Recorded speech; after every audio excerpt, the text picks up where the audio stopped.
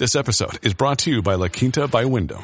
Your work can take you all over the place, like Texas. You've never been, but it's going to be great because you're staying at La Quinta by Wyndham. Their free Bright Side breakfast will give you energy for the day ahead. And after, you can unwind using their free high-speed Wi-Fi. Tonight, La Quinta. Tomorrow, you shine.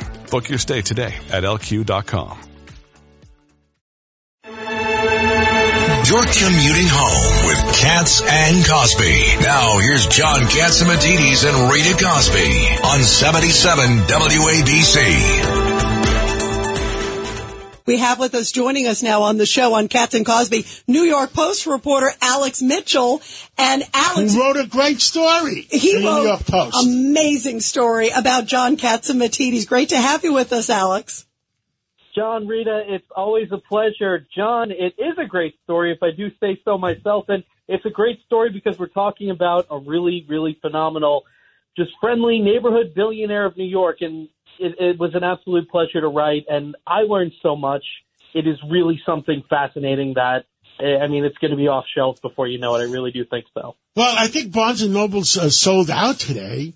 And they're ready. Couldn't keep up with the demand. They couldn't keep up with the demand, and they asked. I think they're getting more books in from the manufacturer to the publisher. Yeah, that printing mill is like churning 24/7. You know, Alex, one of the great stories you did in the great article that you wrote in the New York Post about John was this moment where he said, "I'm going to work at the grocery store." Talk about I love how you encapsulated it because it was gutsy. He left school to work in the grocery store, and his parents were not happy, right?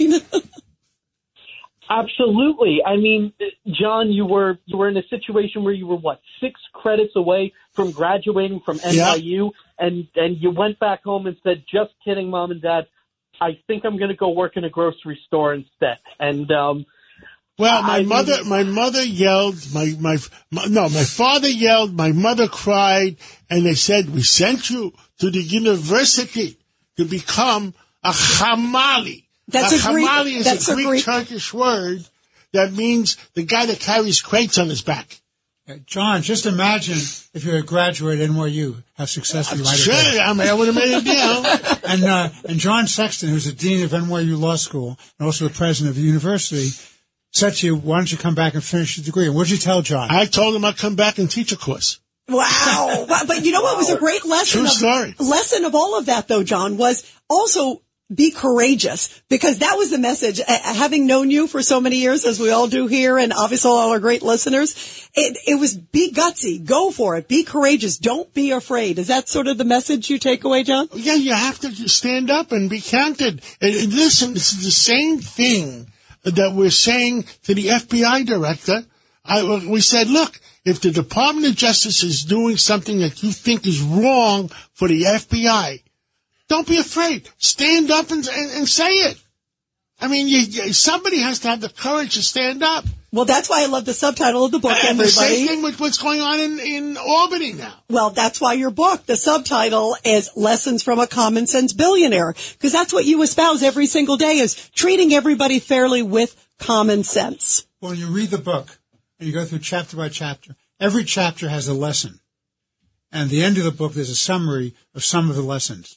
And because it couldn't cover all the lessons, but there's a lesson in every chapter if you just read it. Let me say something. The other thing before, I think we can have Alan Dershowitz on. Yep, Alan Dershowitz is coming on in a minute. Let's get his opinion on things.